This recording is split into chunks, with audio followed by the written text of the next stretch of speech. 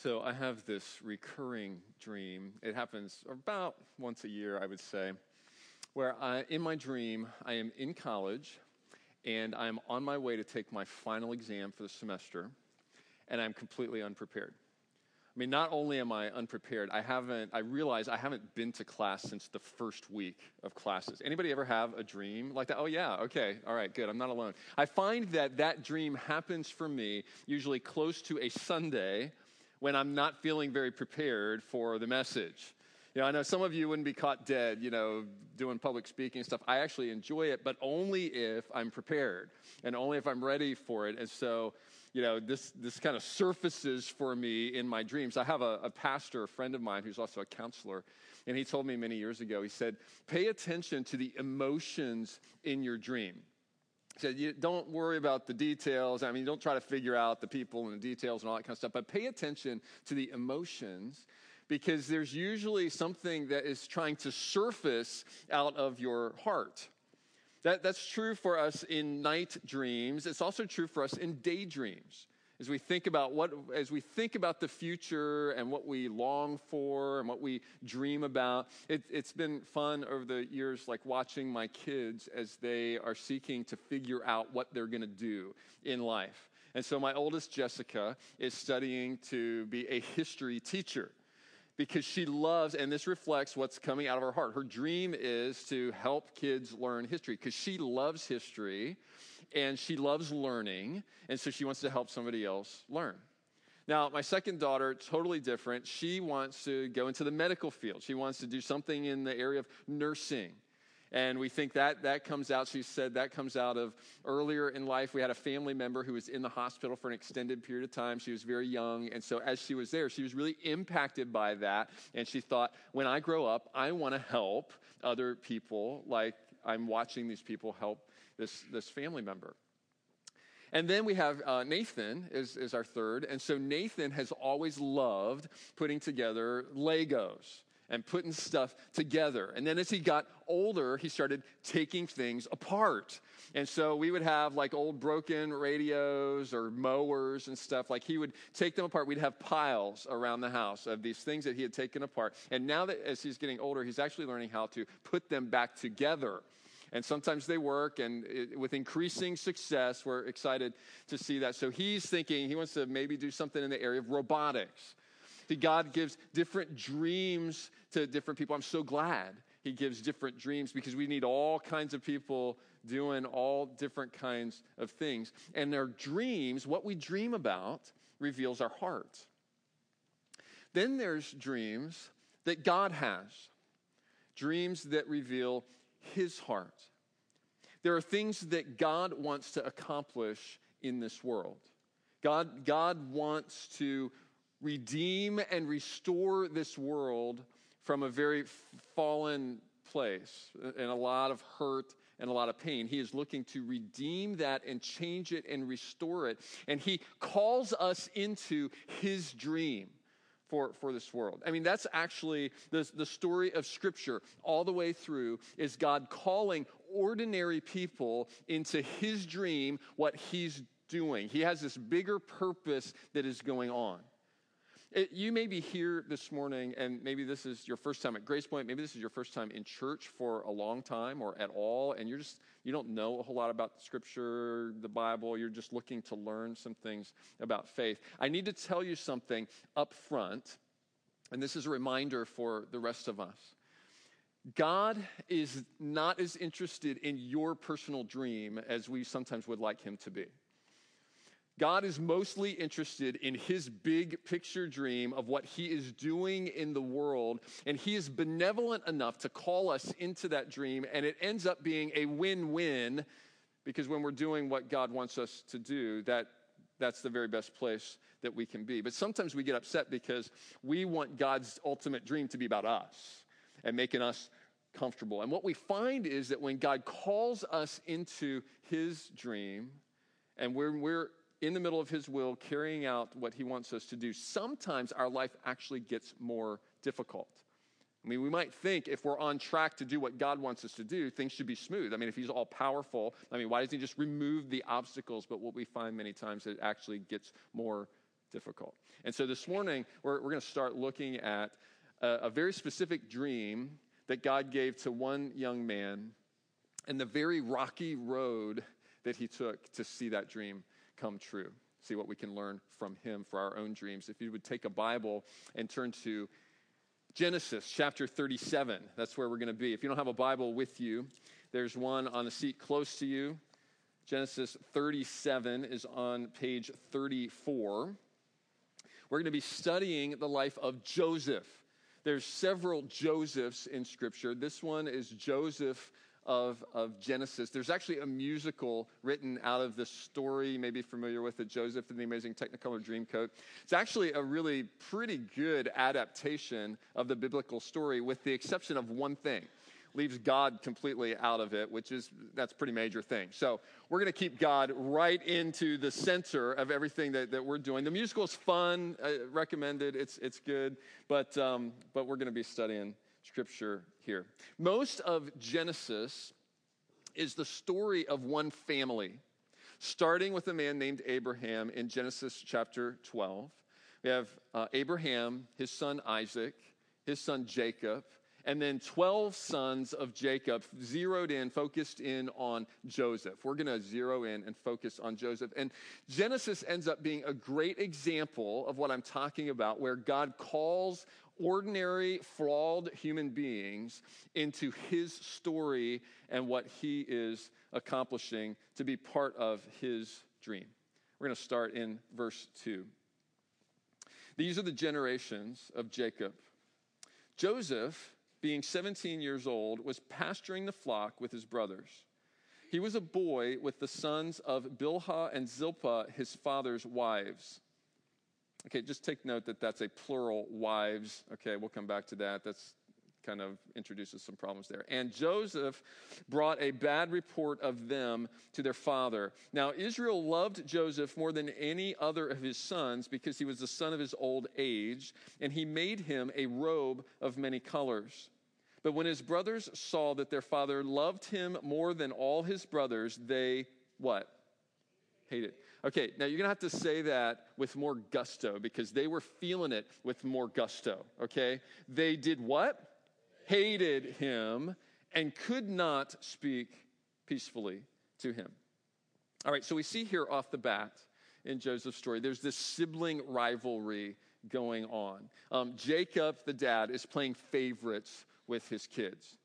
And we noted here that he has multiple wives. I mean, anytime you have multiple wives, I mean, it's just not recommended, okay? So, I mean, working through life with one wife, I mean, with one wonderful, loving, nearly perfect wife, doing that's hard enough as it is. But trying to do that with multiple wives, man, that's difficult. And so we got that going on. We've got favorites being played. We might think, if you know the story of Jacob, we might think that Jacob would have learned from his own experience because he was a favorite son, and it caused him all kinds of problems. His brother wanted to kill him, and so we might think that he would have learned from that situation, but very often we repeat the mistakes that our parents make unless we're very intentional about breaking out of that. And so Jacob's playing favorites. And one of the things that I love as we're talking about these characters in Scripture, that the heroes of the Bible are so real and so flawed. And honestly, it's one of the things that helps me believe that this ancient book that was written thousands of years ago is trustworthy. Because if I were writing a book that was trying to promote an ideology and trying to get people to buy into things, I would want to present it in the best possible light. And I want to present these heroes in the best possible light. But Scripture doesn't do that. Over and over and over again, they all have these very real flaws so that we can relate to them. So Joseph is given this coat of many colors. We actually have somewhat of a replica up here. It's so subtle you might miss it in the stage set. But he gave him a coat of many colors. And Joseph goes out to be with his brothers, to check on them as they're pasturing sheep, and he brings them back a bad report, which very likely is true. And the result is that the brothers, what? Well, they hated him. Okay, let's read on in verse 5. Now, Joseph had a dream. And when he told it to his brothers, they, what? Hated him even more. He said to them, hear this dream that I've dreamed. Behold, we were binding sheaves in the field, and behold. Now, I have to note something here. Whenever you see behold in Scripture, it's kind of like take note. It's kind of like an exclamation point. Okay? So he's saying behold a lot, which tells me he's pretty excited about his dream. So verse 7, behold, we were binding sheaves in the field, and behold, my sheaf arose and stood upright. And behold, your sheaves gathered around it and bowed down to my sheaf. His brothers said to him, wow, that's awesome, Joseph. I can't. No, his brothers said to him, are you indeed to reign over us? Or are you indeed to rule over us? So they, what? Hated him even more for his dreams and for his words. Then he dreamed another dream and told it to his brothers and said, behold, I've dreamed another dream. And they're all like, wow, I can't wait to hear this one. Behold, the sun, the moon, and 11 stars were bowing down to me. But when he told it to his father and to his brothers, his father rebuked him and said to him, what is this dream that you have dreamed? Shall I and your mother and your brothers indeed come to bow ourselves to the ground before you? And his brothers were jealous of him, but his father kept the saying in mind. All right, so it's very clear here what brothers feel for him. Dad also is unsettled by hearing this dream, but Jacob is going to keep this in mind because Jacob knows something about dreams himself. And if you want, you can go back this afternoon and read in Genesis 28 and find a dream that Jacob had about a ladder from earth to heavens, bridging that gap. So Jacob is keeping this in mind. The message of Joseph's dreams is very clear. He is going to someday be in a position of power, a position of influence. And some have speculated as they look at this passage and make comments on it, some have speculated that Joseph was kind of arrogant. I don't know. He might have been arrogant. He might have just been naive, being all excited and thinking his brothers were going to be excited too. We have to be careful anytime we're reading Scripture not to speculate too far, not to hold on to our speculations too hard. If the author wants us to know something, he's going to tell us. And the author wants us to know how the brothers feel about Joseph, which is they hated him. All right, verse 12. Now Joseph's brothers went to pasture their father's flock near Shechem. And Israel said to Joseph, are not your brothers pasturing the flock at Shechem? Come, I will send you to them. And he said to him, here I am. So he said to him, go now, see if it is well with your brothers and with the flock, and bring me word. So he sent him from the valley of Hebron, and he came to Shechem. All right, let's get an idea of where Shechem is at and relate and how long this trip actually is. So Joseph is leaving from Hebron, which is down there at the bottom of that map, and he's headed to Shechem, about 45 miles away. Now, for us today, no big deal. We get in a car, we drive 45 miles in less than an hour. For Joseph did not have a car. And so if he's going to walk there, then he's walking, 3-4 miles an hour. It's going to take him 10 to 15 hours to get to Shechem. It's a little ways away from the protection of home, from the protection of daddy. So verse 14, he left from the valley of Hebron, came to Shechem. Verse 15, a man found him wandering the fields, and the man asked him, what are you seeking? I'm seeking my brothers, he said. Tell me, please, where are they pasturing the flock? And the man said, they have gone away, for I heard them say, let us go to Dothan. So Joseph went after his brothers and found them at Dothan. Dothan is another 4 to 5 hour walk away. So imagine this is you and I walking to Lancaster, okay? This is far from home, far from the protection that Joseph is used to. Verse 18. So his brothers saw Joseph from afar, and before he came near to them, they conspired against him to kill him. They said to one another, here comes this dreamer. Come now, let us kill him and throw him into one of the pits. Then we will say that a fierce animal has devoured him, and we will see what become of his dreams. All right, so time out here. You thought your family was dysfunctional. I mean, I hope it's not true of anybody in this room that you've ever had such sibling rivalry or such things going on in your family that somebody wanted to kill you, and yet that's the situation we have here. So here's what we need to understand from this. Even when a dream is from God, if God gives you a dream, not everyone is necessarily going to be excited about that. I mean, one might think if this is legitimate, if this is what God wants, then shouldn't people come on board and be supportive for me? If God gives you a dream to pursue, wouldn't you expect, wow, everybody's going to recognize that and just come alongside? Not necessarily. Some are going to be jealous. Some are going to wish that God gave them the dream. We need to be careful when God gives us a dream. We can't rule it out that it's from God just because we have opposition. And conversely, we need to think about how do we respond when someone else surfaces a dream in their life, when God calls them to something. Are we excited for them or are we jealous? Verse 21. So they're planning to do away with Joseph, to kill him. Verse 21.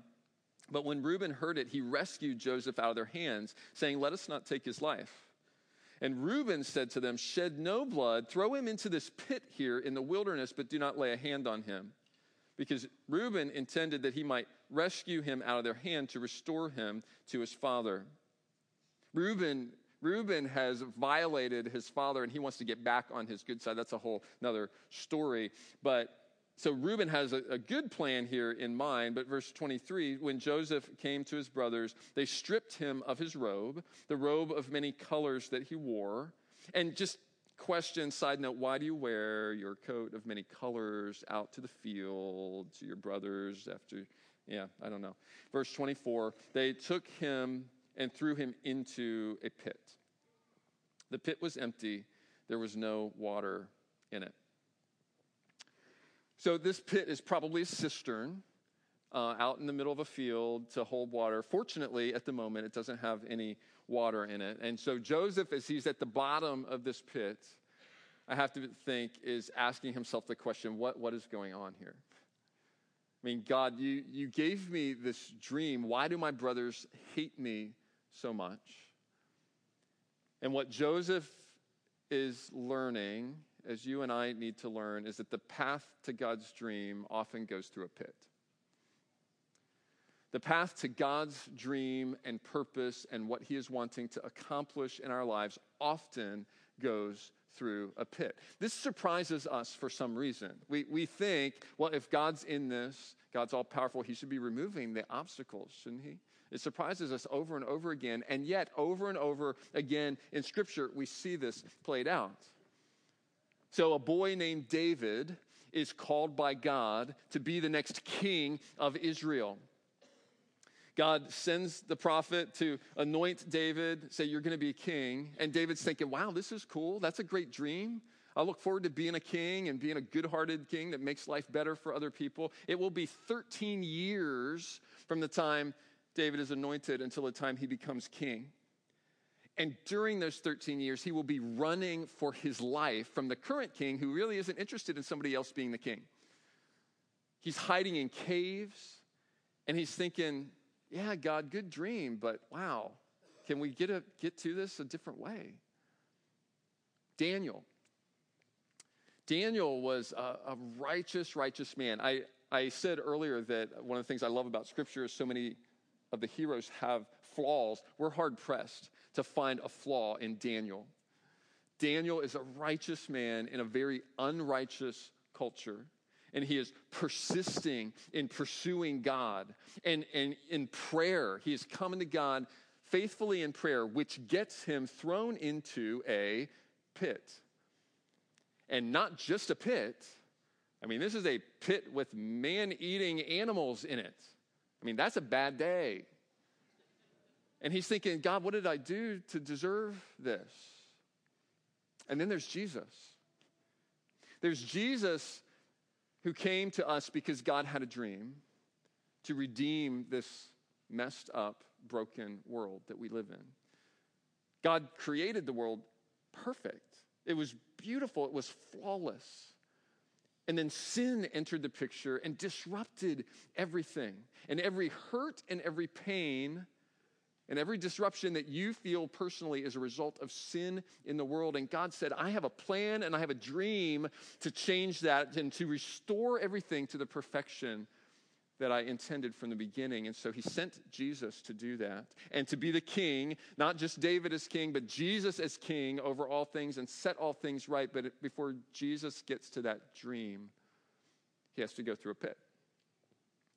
Jesus said to his disciples in Matthew, he began to show his disciples that he must go to Jerusalem and suffer many things from the elders and chief priests and scribes and be killed, and on the third day be raised. See, we like the raised part. We want to skip ahead to the raised part. We want to fast forward to that. We want to celebrate that. That's the victory. That's the dream. But there's a pit that Jesus had to go through to get to that dream, so that you and I can experience change and redemption. One of two of our core values here as a church is the gospel itself, the fact that Jesus came and gave his life in our place so that we can be redeemed from sin. We can be rescued. We can be washed clean even though we don't deserve it. And that gospel leads to life change and transformation. If you are desperate for your life to be different than it is now, if you're desperate to have power in your life to overcome hurt and pain and habits, that power doesn't come from somewhere inside of you. It doesn't come from just willing harder. It comes from inviting Christ into your life and embracing his good news, his gospel. And there is no gospel without a pit. The path to God's dream often goes through a pit. And maybe it's so with you right now. Maybe you have started on the path to a dream, and you're pretty sure it's God's dream for you, but you're encountering a pit of some kind. Maybe it's in the area of your job. I mean, some of you are young people in here this morning. You're starting out with your first job, and you come into a job, and you have this dream, and you think it's going to be a certain way, and then you get into it, and you're like, wow, this is not what I signed up for. Your boss may have even had the best of intentions, and it just changes over time, and it's like, man, I'm in a pit here. You may be even doing God's work. You may be even doing ministry. And by the way, you can do God's work, whatever setting you are in, his calling on your life. But you feel like, God, I'm doing what it is that you want me to do. And this is just so much harder than I thought it was going to be. It may be true in your marriage. It's not God's dream for everyone to be married, but it is for many people. And when you're in that early stage and you meet someone and they're dreamy, and you're dreaming, and you're thinking, oh, this is the way it's going to be, and things are going to be so great, and I'm going to so enjoy this person, and then you hit a pit. And you're like, what is going on? What's wrong here? And I have to sidebar here, celebrate a couple. We have somebody brought this to my attention, that we have a couple here this morning who's celebrating their 46th wedding anniversary today. And so that's Roy and Sandy Britton. So if you see them, tell them congratulations. I know a few of you have gone even beyond that number, and you don't get to that number without going through some pits. You're going to have to work through those pits and not give up. You may be experiencing a pit with one of your children. I mean, when you dream of having children, that's one thing. I mean, you dream about what it's going to be like for them to play in the backyard, and you're going to go ride bikes together and stuff like that. And you're dreaming all that time while you're expecting, and then they come out, and they start screaming. And you're like, that was not part of my dream. Like, where'd that come from? And then they get older, and then they start, like, destroying stuff around your house. And they start fighting with siblings or people. And you're like, man, none of this was part of my dream. And they grow a little older, and they break your heart in some way. And you think, this sure wasn't part of my dream. Doesn't mean you're on the wrong path. The path to God's dream often leads to a pit, and we have to be very careful not to give up too quick when we hit the pit. It's possible that what we're pursuing is not God's dream. And so we should say, I mean, how can we know if even what we're pursuing is God's dream? Let me give you 3 indicators that you can measure whether what you're pursuing is God's dream. The first one is, does it sound like something God would call you into? And what I mean by that is, we have tons of examples in Scripture about God calling people into his dream. And so we have an idea of the way God operates and the kinds of things that are on God's heart. And it is going to be a lot easier if you're trying to figure out what God is doing in your life. It's a lot easier for you to figure that out if you know what God has done in other people's lives. And so spend time in Scripture looking at how God operates. The second indicator that we're on path with God's dream and not just our own dream is that it's going to be bigger than you. If it's as small as your life and it's just about making your life better, then that's probably not God's dream, because he's about much bigger stuff than that. He is generous enough, gracious enough to enter into our dreams and work with us on those things sometimes, but he is far more interested in pursuing what is on his heart and calling us into that and doing good through that. The third indicator is it's not going to be easy. So if you're pursuing a dream and it's all just going super smooth and you're not encountering any kind of bumps in the road, then you're probably not on track with God's dream. You probably picked something that's just a lot easier. Because the path to God's dream usually most often goes through a pit. We need to finish up here with Joseph, verse 25. So the brothers have thrown Joseph into the pit, and verse 25, then they sat down to eat. Are you kidding me? Okay, so we find out later that Joseph's at the bottom of the pit. He's crying out. He's pleading for his life, and they're sitting around in a circle. Issachar, pass the Doritos. I mean, it's hard to imagine. And looking up, they saw a caravan of Ishmaelites coming from Gilead with their camels bearing gum, balm, and myrrh on their way to carry it down to Egypt. Then Judah said to his brothers, "What profit is it if we kill our brother and conceal his blood? Come, let us sell him to the Ishmaelites, and let not our hand be upon him, for he is our brother, our own flesh." And his brothers listened to him. Then Midianite traders passed by, and they drew Joseph up and lifted him out of the pit and sold him to the Ishmaelites for 20 shekels of silver. They took Joseph to Egypt. So I'm not sure what's worse here, honestly. Okay, so they're going to kill him, and then they're just going to sell him. And notice what he said, what Judah says here. He's like, what profit is it if we kill him? We're not getting anything out of that. Let's profit. Let's get some money out of this.